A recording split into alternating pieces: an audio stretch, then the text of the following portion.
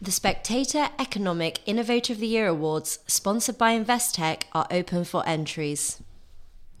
If you are an entrepreneur-led business bringing radical change to its sector, please apply at www.spectator/innovator. We are looking for entries all across the UK, and our closing date is the 4th of July. Hello and welcome to Women with Balls, where I, Katie Ball, speak to today's trailblazers. On entering Parliament in 2017, my guest was quickly pegged as one of the Conservative Party's rising stars and an example of what she calls the British dream, going from immigrant to parliamentarian in the space of one generation. She was born in the UK but spent most of her early years in her parents' native Nigeria. At the age of 16, and in the face of political unrest, she moved back to the UK. Graduating with a degree in computer systems engineering, she took these skills into the professional world as a software engineer, and then to the private bank Coutts, and then later here at The Spectator. She made her move into politics as a Conservative member of the London Assembly, then beat Theresa May's own special advisor to the ballot of Southern Walden, winning 41% of the votes. As Minister of State for Equality, she has led the government's strategy for tackling race inequality. The most recent addition to her brief came in the reshuffle when she was appointed as a minister in Michael Gove's Levelling Up department. Of politics, she said, "Democracy, like sex, is a messy business. It's not always predictable. Its results aren't always elegant. They can be unexpected, but we adjust, and it's the unexpected that keeps politicians on their toes." My guest today is Kemi Badenoch. So thank you for joining us today, Kemi. We've been trying to get you on this podcast for some time. I think we could say 2 years if we're going to go there. We begin by asking, was yours a happy childhood? I mentioned in the introduction you were born in London but spent much of your childhood in Nigeria. Yes, it was a happy childhood.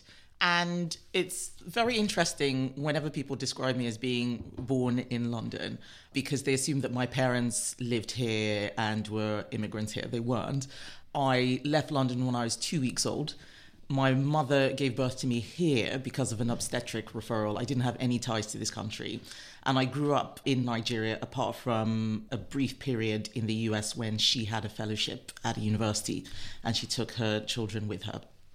So I am very Nigerian in a way that many other people who are second generation aren't. I speak another language.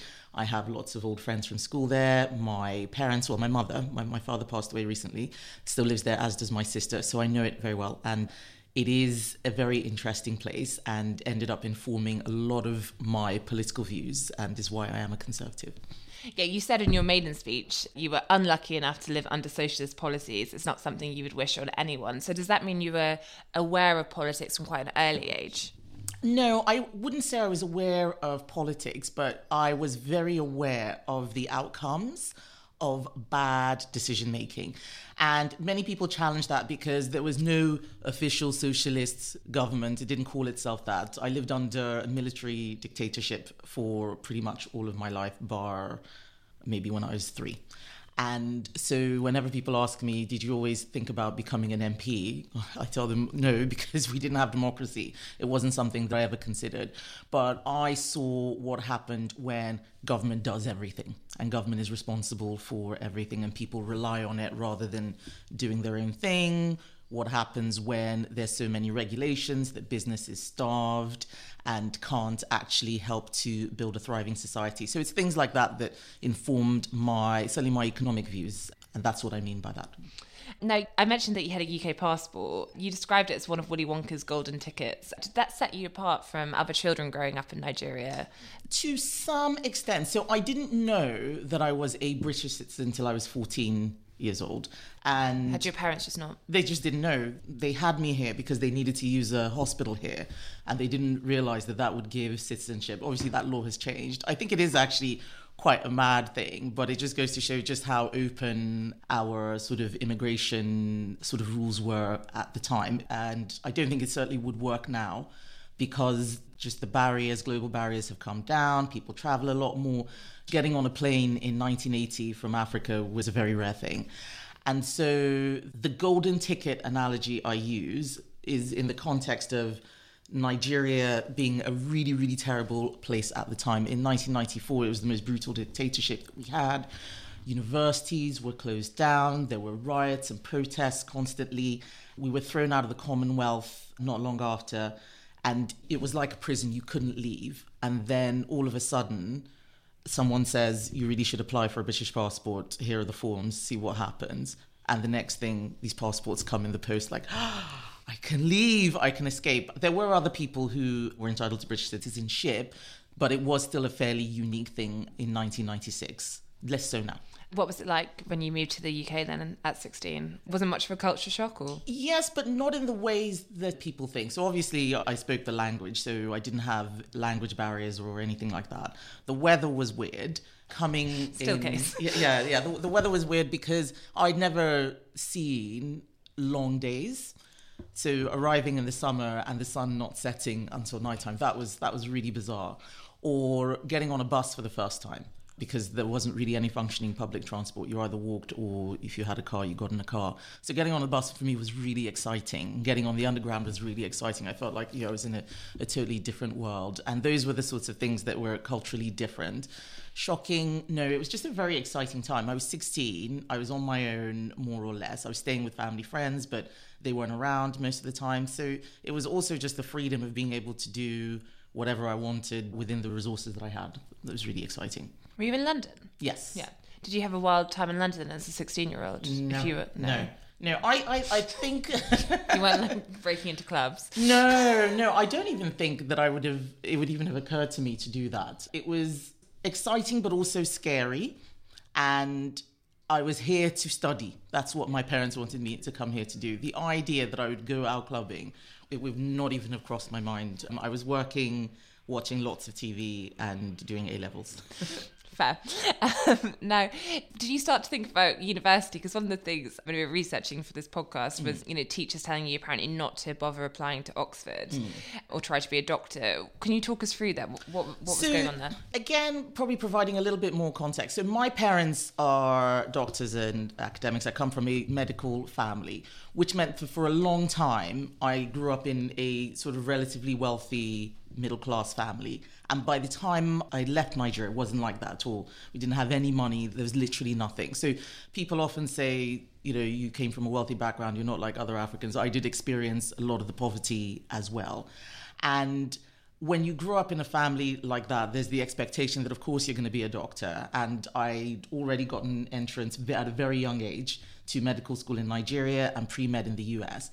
But then coming to an FE college in the UK, the teachers didn't say, well, what do you want to do? They said, why do you want to do that? Why do you want to be a doctor when you can be a nurse or all these other easy things? Why are you aspiring so high? And that was the first time that I'd ever encountered an attitude like that, which was, well, don't aim as high as you can, just, try and do something more achievable.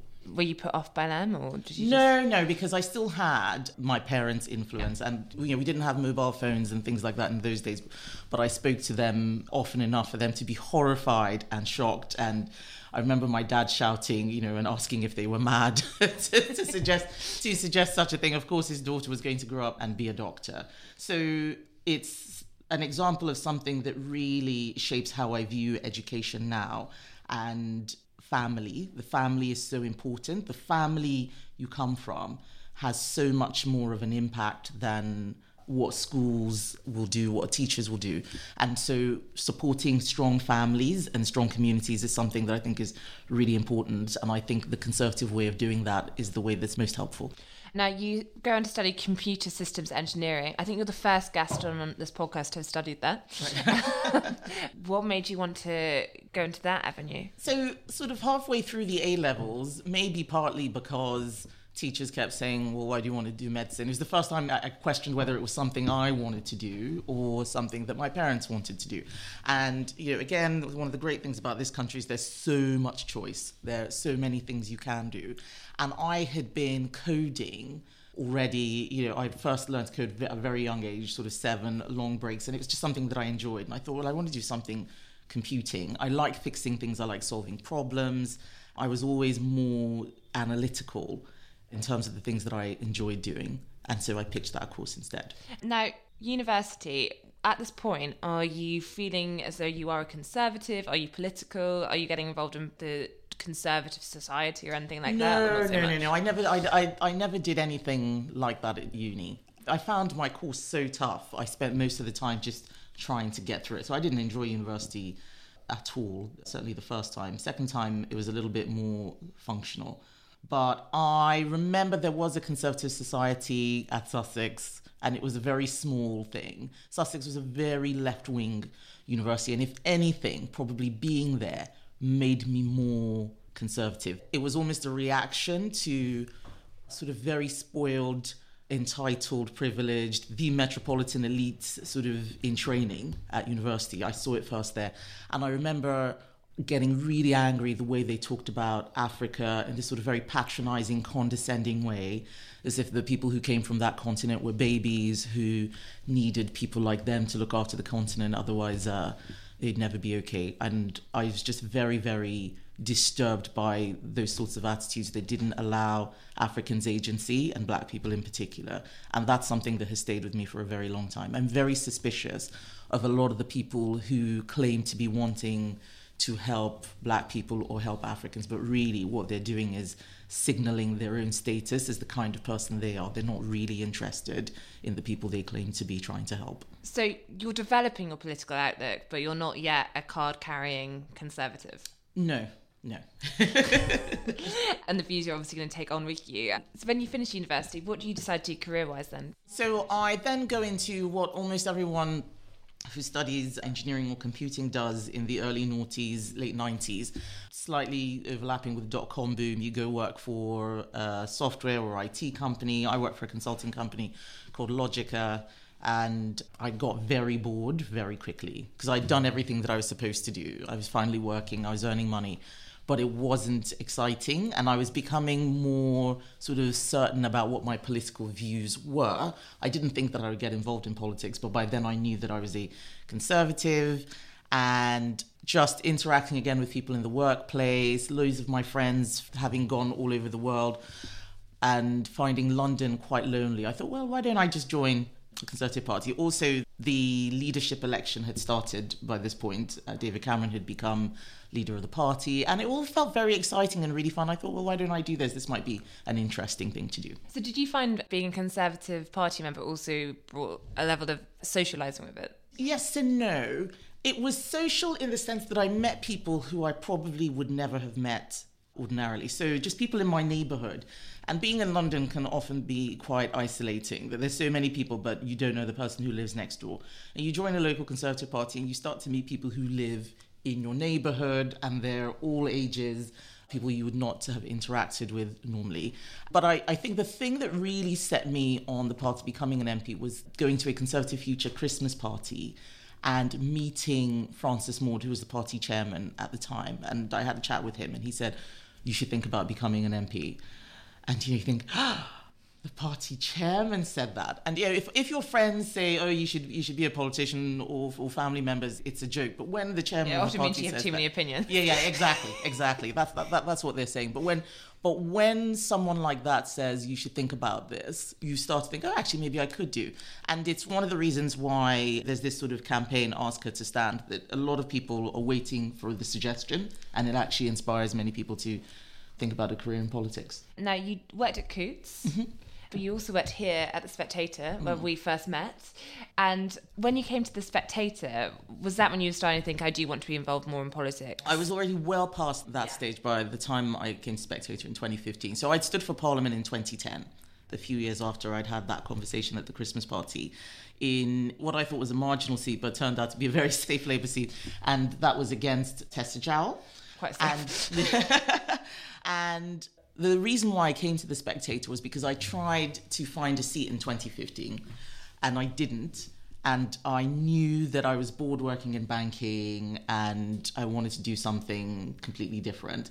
And The Spectator had a political side to it. Many people assume I was a journalist here. So it's one of the really funny things is when people say, oh, I loved reading your articles at The Spectator, and I never wrote a single article. I was on the management board. I did, digital and ran things. So it just shows how Flattery. Yes, people are more interested in flattering you than actually understanding who you are or what you're about. When they say that they enjoyed your articles in The Spectator, do you correct them? No, I never do. I you just say, like, thanks you. so much. Yes. Because it gives me an insight into that person.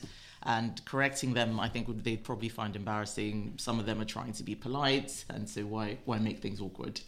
Yeah, I remember you had a spreadsheet, I think, for all the digital problems of the website. I love spreadsheets. Quite an organised vibe during your time. Now, you were elected to the London Assembly in 2015, which is while I think you were... so I was doing that while at Spectator. Yeah.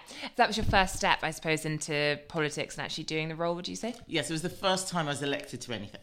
So after you stood as a candidate and an MP unsuccessfully, did you ultimately think this isn't going to happen for a while, and then the snap election comes up? Absolutely. That's absolutely what I thought was going to be the case. I thought, well, so there won't be an election until 2020. I had my second child, and I was still sort of, I think it was about 6 months when that snap election was called. So I certainly wasn't planning for Parliament at that stage. But when the snap election was called, I thought, I've got to get in this time. I'm very ready. This is absolutely what I want to do. And I need to find a place that will take me as their MP because, well, we already had a Conservative MP where I lived. So that's all that. And that's one of the things many people don't understand. They assume that you only ever represent where you live, but it's a job vacancy like anywhere else. Maybe if you're lucky, you'll get something close to home. But most of the time, you've got to go somewhere else. What is it like getting on those selection lists where you actually go to the constituency? Because it's only a couple of, I think for listeners who don't quite understand the process, it's only a couple of people who are picked when there is a vacancy to be the candidate. You go, you all make a speech, you answer some questions. Yeah, that's exactly what it is. So it's like a job interview in front of a live studio audience, and you make a speech, 3 minutes, of why you want to be their MP, and then they get to ask you lots of questions and they test whether you are the person that they want. And looking back on it, because I'd applied to quite a few places, I didn't understand that the job interview aspect of it was not how to approach it. So you think you're doing a job interview like any other job, and I would talk about all the competencies I had and all my work experience, why I'd be a good MP, but it's actually not really like that. What it's like is speed dating, and they're looking for an emotional connection. And many of the very good people who don't get selected fail to make that emotional connection because they're trying to show how competent they are. And the people want someone who they feel represents their views, who is their kind of person. That's really what they're looking for, because you can't agree with people on every single policy area. Even we as Conservative MPs have fundamental disagreements about what we think things should be. So there's no sort of correct answer for all the questions. They are judging what sort of person you are and how you make them feel. Do they think you're a good person? Do they think you're not? And when you look at many of the people who probably shouldn't be MPs who are, you find that they're very able to charm an audience significantly and get over some of those hurdles which others can't. So Saffron Walden, you get picked to go to this one. Now, that was very much seen as a plum seat, I remember from the time. There are lots of people who had their eyes on it. And one of them was Stephen Parkinson, who was Theresa May's special advisor. So how much notice did you get when you had to go now, to... Lord Parkinson. Yes, Lord Parkinson. There we go, exactly. There's always a way through. How much notice did I get? Not very much notice, maybe 48 hours. Did you have high hopes for it? No, because when you look at who you're being put up against, you think, okay, so that's the person that they want, and you're just like going in to fill the seats and make sure that they're not just going up by themselves and it looks like a coronation. But actually, to the credit of the Saffron Walden Conservative Association, they were giving everybody a fair crack at it, and they wanted to know who would be right for them. So do you find out on the night that you get picked? Yes, you do. So you give your speech, they ask the questions, all the other contestants do the same thing, and then they ask people to vote, and then they count the votes. So you're there waiting, and it's a very nerve-wracking experience. Thankfully, I was there with my husband, who sort of was a very, very sort of strong anchoring points, making sure that you don't just fall to pieces. People behave very strangely sometimes at these elections. I've seen quite a few now. The count, I remember when the votes were being counted, I thought that I'd lost, because you were asked to come and watch the count so that there's no accusation of cheating. And I thought, oh, they're not that many for me. They're not that many for me. But I'd actually won on the first ballot. And it just goes to show just the psychology of what's happening. You're not really in an objective state. There's so much excitement. There's a lot of adrenaline. And then they told me that I'd won. And it was absolutely amazing. It was a dream come true. And your husband's calm, and you're like, we're suddenly No, going to move. he wasn't calm. He was just calmer than I was. He found it very exciting as well, because I met my husband at the Conservative Association that I first joined. So he's somebody who is very political, even though he's not in politics. He's very political, and he finds it interesting. So it was a big deal for him as well. I read that when you went to your first Tory conference, you said one of the speakers was quite rude about you, and your husband Hamish stormed up to the podium and told them off. Yes. He was rude to me, not about me. He was rude to me. I don't know if I should mention who it is, but he's a Daily Mail columnist. And it wasn't a podium, it was a panel event. And I asked a very reasonable question. And rather than answer the question, he was attacking the fact that I was asking it, which was extraordinary. And my husband was so angry. We weren't married at the time. This was what sealed the deal. Yeah, we're still dating. So angry that anybody would speak to me like that. And, at the end of it, after he'd sort of shouted at this person and walked out, I thought, this one's a keeper. And is he still very protective of you? Yes. Yes. Very much so. Probably like a full-time job now. If you're... I think so. I think he finds it, whenever people talk about, the stress and hassle that MPs get, I think the impact on families is far more. I've got a very thick skin, and the job itself is so all-consuming that you often don't have time to worry about who's attacking you, or in the extreme cases, who's trying to kill you, as some of my colleagues have to deal with. But your spouse, your children, they don't have the all-consuming nature of the job to stop them from worrying about it, and they're worried about it all the time. Now, you enter Parliament in 2017. Obviously, it must feel like a great moment of celebration, the fact you are now in Parliament, but yet the mood music around it, Theresa May's lost her majority. It's a hung Parliament. So it's quite a small group, the 2017 intake. It was a small intake. It was also very Scottish as well. So it was the sort of the silver lining in the cloud that was the election, was that we actually had a large contingent of Scottish Conservative MPs for the first time. And I remember all of the 2017ers were so excited at coming into Parliament. And we met sort of this despondent parliamentary party who really weren't interested in all these new people who just turned up. You were like, hey, hi, so happy to be here. And, people might have just said, given us the finger, or were very, very dismissive, because, of course, they'd lost their friends. They had friends and colleagues who had lost their seats, and their majorities, in many cases, had been cut. So having new people who did not give a majority was not particularly interesting to them. But it also meant, I think, that the 2017 intake ended up spending quite a lot more time with each other than others do, and we're all sort of fairly close and friendly. Now, you were quickly heralded as a rising star. In 2018, you were appointed as the Conservative Party's vice chair for candidates, and before that, you sat on the 22 exec committee. What's it like being called a rising star? Does it get irritating? It's very irritating. It's very irritating because I think it's quite random how they pick who is or who isn't a rising star. One, it means that you get more attention over every little thing that you do, and you actually find it quite hard to find your feet. I think it's also irritating for colleagues who might be working harder or doing a bit more to get noticed, and someone else is being touted for reasons that are yet to be explained. I mean, the rising star thing happened before I'd even said anything in Parliament. I hadn't even done a maiden speech. And I think the other thing is that because I am black and a woman, I stick out more.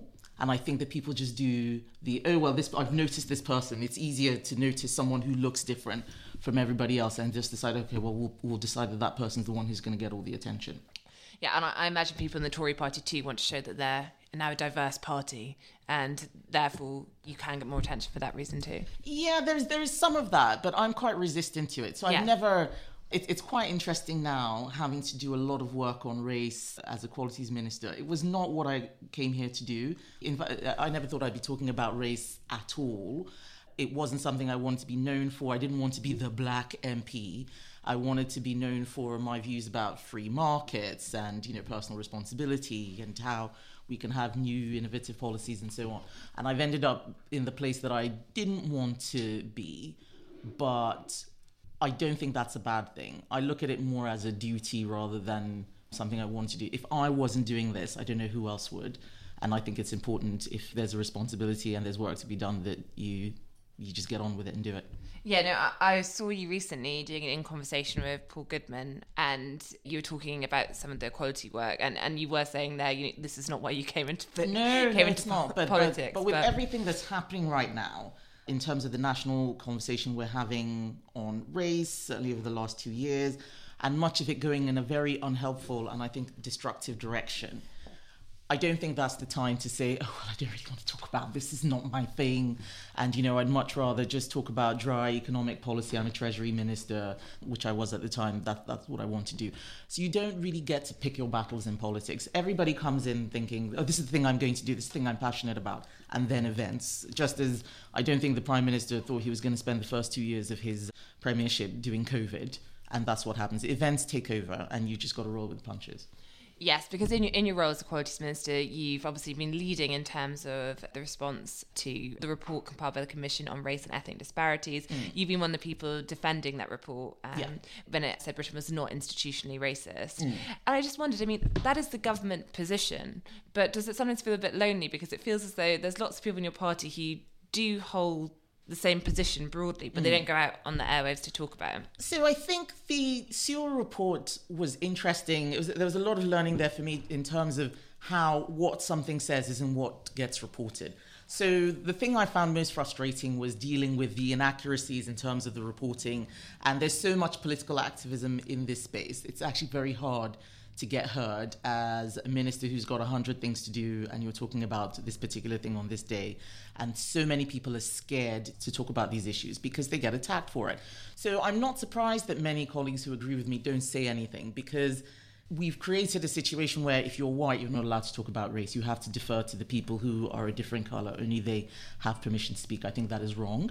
And I am hopefully doing enough to create a space where everybody can have that conversation. But there is a serious penalty, and it's not just whether you're white. If you look at what's happened to Tony Sewell having an honorary degree rescinded because Nottingham University felt that he was politically controversial. I think that's extraordinary.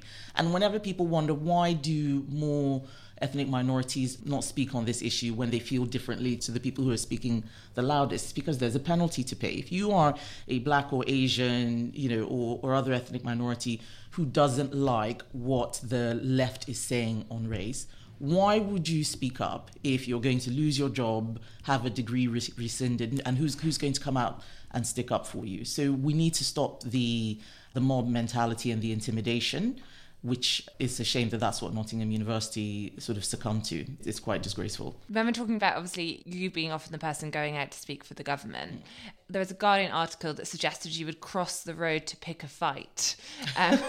Do you recognise that description, or do you think that's what happens when often you're seen as the person who is most able to talk about these issues for the Tory party? I think that's just someone being rude about me, which comes with the job. No, I would not cross the road to pick a fight, but I don't shy away from confrontation.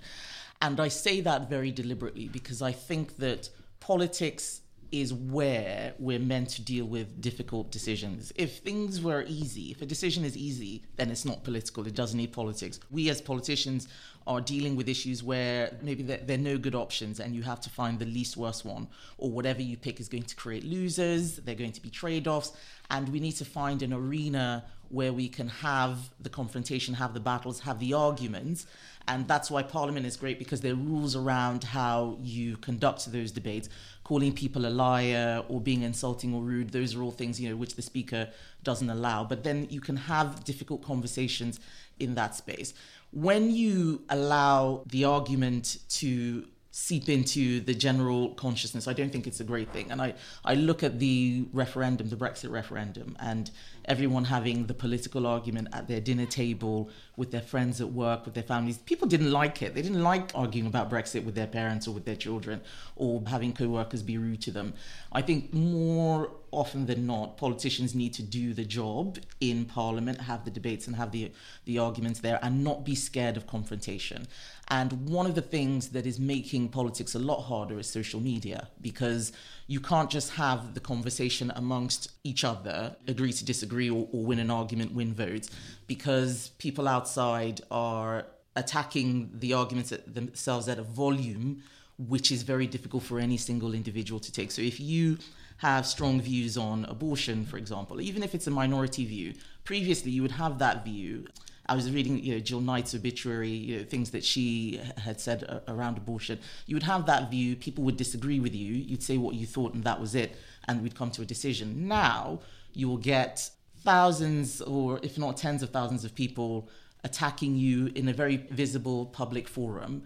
And that makes a lot of people very scared to say what they think. And I don't think that is right. Yeah, because we just recently had the polls by post vote, yes, which was a free vote, but you voted that it shouldn't be extended. Yes. We had the regulations come in because of coronavirus regulations, and we recognized that many women would not be able to have abortions the way they normally would do because of restrictions. And we had an end to all of those regulations, but there was a Lord's Amendment, I think it was a Lord's Amendment, to bring them back in. It's a very interesting thing because abortion is probably the area that I'm most left-wing on in terms of what I think women should be allowed to do. I'm very, very pro-choice. But you can still be pro-choice and yet think, well, maybe not like that. I don't think that way is appropriate. Why don't we do something in a different way? Yet you will end up being portrayed on social media as somebody who's anti-abortion rather than anti a particular change in a process. I've just got a couple of final questions. One was, we were talking a bit about the Rising Star tag, and I wondered, at what point did you start to realise that everything you do is going to have more attention on it? Because I remember there was a story that got dug up to Corpod as something which I would not say is in the main public conscious, and you're given an interview where you'll confess to the naughtiest thing you'd done was hacking into the website of a Labour MP, as Harry Harman in 2008. But all of a sudden, this old interview you've given... It wasn't an old interview. Yeah. It wasn't an old interview. But you're right, it was the first time that I really understood what having a public profile meant in the way that people react to you. So the interview was after I'd become an MP. It was sort of a new MP, who are you? What are you about? And I'm somebody who loves jokes, very self-deprecating, loves pranks, and that's the kind of stuff I've been doing since I was a child. And I thought, what's the naughtiest thing I'd ever done? And there was a time when I clicked on Harriet Harman's website. I can't remember why. It asked for a username and password. And I thought, why is it asking me for a username and password? Literally typed the first thing that came into my head. And I got into the back end of it. And, as you know, I'm an engineer. I understand computing. And I thought, this is too good not to do anything about it. So I put a poster. It was during the first mayoral elections for Boris Johnson in 2008. So I put a giant Vote Boris poster on her website. I mean, I didn't sort of destroy it or take anything down, but I did put a Vote Boris poster on it, which I thought was very funny. And loads of people thought it was very funny. And I thought, this would be a really funny thing. I'll tell them about this. No one ever knew that I did this. So this wasn't me being caught or anything. And I thought, well, this was 10 years ago.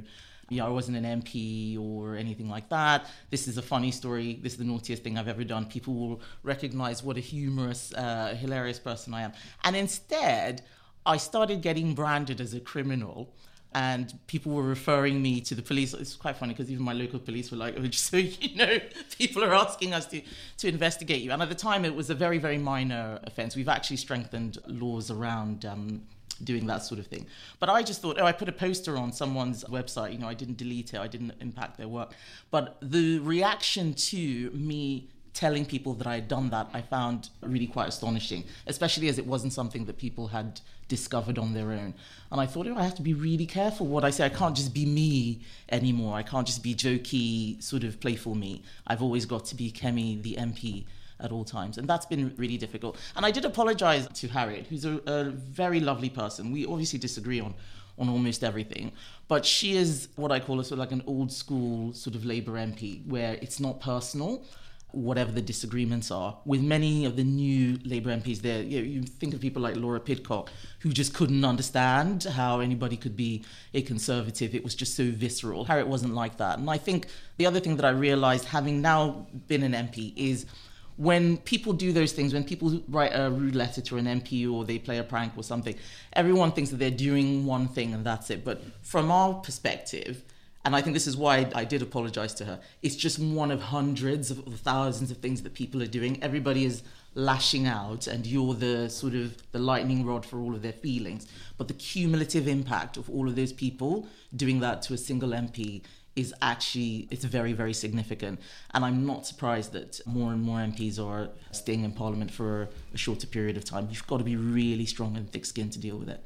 And have you kind of developed a new way of dealing with the media attention you get? Because obviously there's been a few things. There's a Twitter incident, others. But I don't know. I think I take each day as it comes. And actually, being a Qualities Minister has sort of meant there's just a real baptism of fire. I actually don't notice so much of it anymore. Everything in the equality space tends to be contentious. So if I put out a statement about small brewers relief or red diesel or something on VAT when I was Exchequer Secretary, I feel like nothing. There'd nothing. But if I put out a government statement on what we're doing on conversion therapy, everything would be on fire. People would be screaming, even though it was just repeating what the current position was. People are very emotional around identity politics, and because of the Equality Act, all identity politics ends up being in my portfolio, whether it's on race, whether it's on women's issues, whether it's on LGBT issues, or what else do we do that people get upset about? Lots of things. There's always something in the equality space. So I think if you do want to be an equalities minister, you've got to be very aware of the fact that it's personal for many people and contentious, and be able to deal with that. So the media attention, I think I've sort of just gotten used to, because it's just the nature of the job. I'm sure if I become a transport minister or something, then you will never hear about me in the press again. There's a suggestion for the reshuffle. No, that's not. That was not a suggestion. That was me being self-deprecating. Two very final ones. First, I just wondered, you talked about in the past how most of your views lean to the right. Do you have any Labour friends? Yeah, I do actually. So probably Florence Eshalomi, who was on the London Assembly with me, I would say is a friend. She's also Nigerian, so there's that in common. There's a lot of cultural stuff that we have in common, which can be very entertaining. So yeah, I do. There are a few Labour MPs who I like. I like Joanna Cherry, who's SNP, and it's a shame that people have just become so visceral about politics that, well, if you think this, you must be a bad person, rather than you have a different opinion. And just the final question is one we ask everyone on this podcast, which is, what is the worst advice you've ever received at any point in your life? At any point in my life? This is such a tough one, because people give advice and I never take it. So they give me lots of bad. I don't think I've ever been given bad advice that I took. Most of the terrible things I've done have been my own decision. Nobody else was involved. But I do remember, shortly after I became an MP, this is where the whole Rising Star tag is unhelpful. So I remember having lunch with two MPs who'd been elected in 2015, who said to me, Kemi, you really shouldn't be writing articles in the Telegraph. Only ministers should be writing articles, just stick to your local paper and show everybody that you're a good constituency MP, and that's how you will get promoted. If you keep writing all these articles telling people what you think, the party's never going to promote you. And I just thought to myself, wow, why would you say such a thing? And I don't know whether it's jealousy or people thinking that you're getting too big for your boots, but the idea of telling an MP not to say what they think, for me, is for the birds. That's madness. That's what we're here to do. And if anything, being a minister is harder, because it's collective responsibility. We have to, even when we disagree with things, we're all doing it as a team. So you can't say what you think as much as a minister. You can talk about your portfolio rather than just broader thoughts around policy and being a Conservative. And I would say, I think it's very bad advice, and I definitely think that MPs should say more rather than less about what they think about issues. So yeah, so that's some bad advice that people should not take. Thank you, Kemi, and thank you for listening.